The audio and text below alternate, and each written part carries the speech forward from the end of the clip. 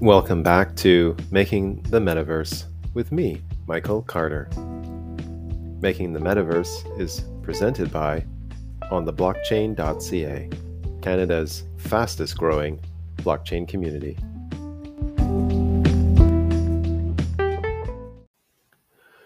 Hey, it's Michael. Welcome back to another episode of Making the Metaverse.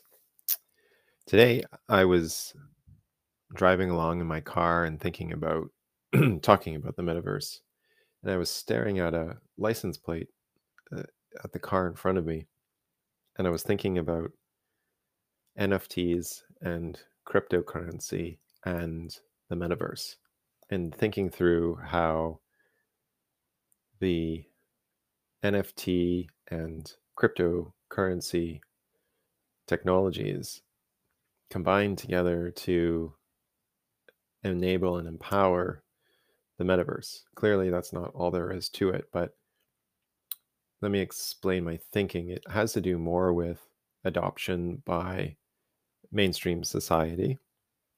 And so, from that perspective, I'm explaining how the metaverse works from a mainstream cultural adoption perspective.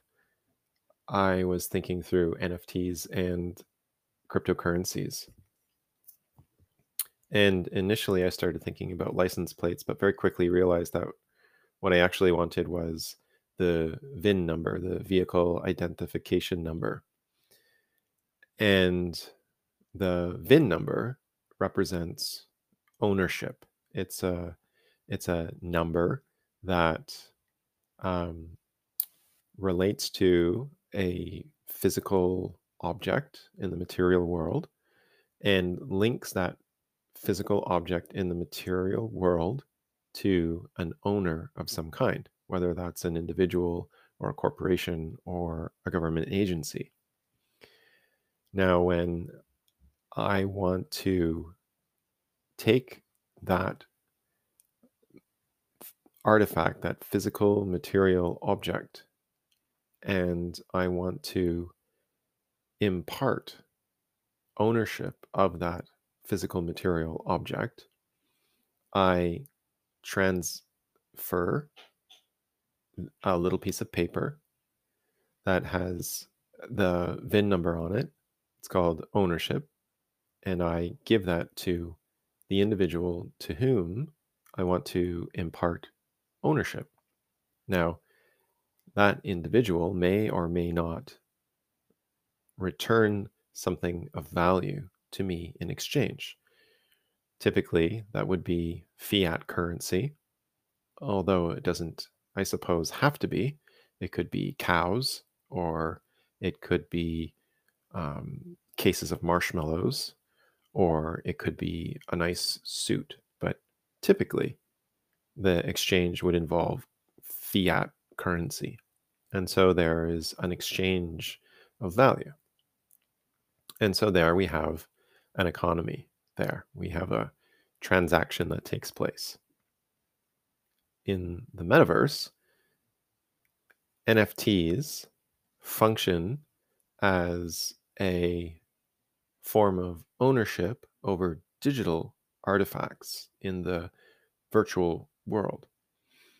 And cryptocurrencies offer a way to exchange value. So I can impart my ownership over a digital artifact to another individual who can in return provide me with stored financial value in the form of cryptocurrency.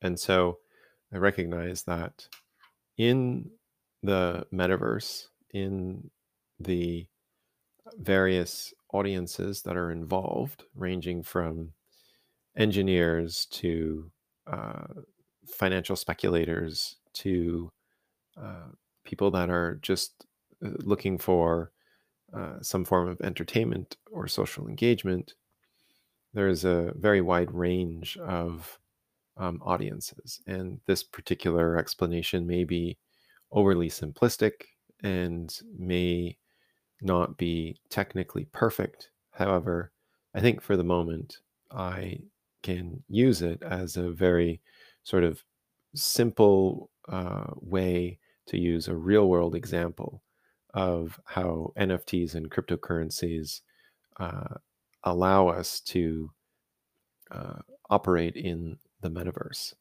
Um, Particularly individuals that are going to be entering into the metaverse for the first time, who don't already hang out there, and perhaps potentially don't actually even understand what a cryptocurrency is or what an NFT is.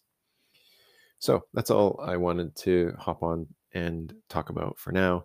I've got lots and lots and lots more ideas and lots and lots and lots more topics to cover. I expect that this will continue on for several years. I was imagining today, 10 years down the road, where will we be? What will the metaverse be?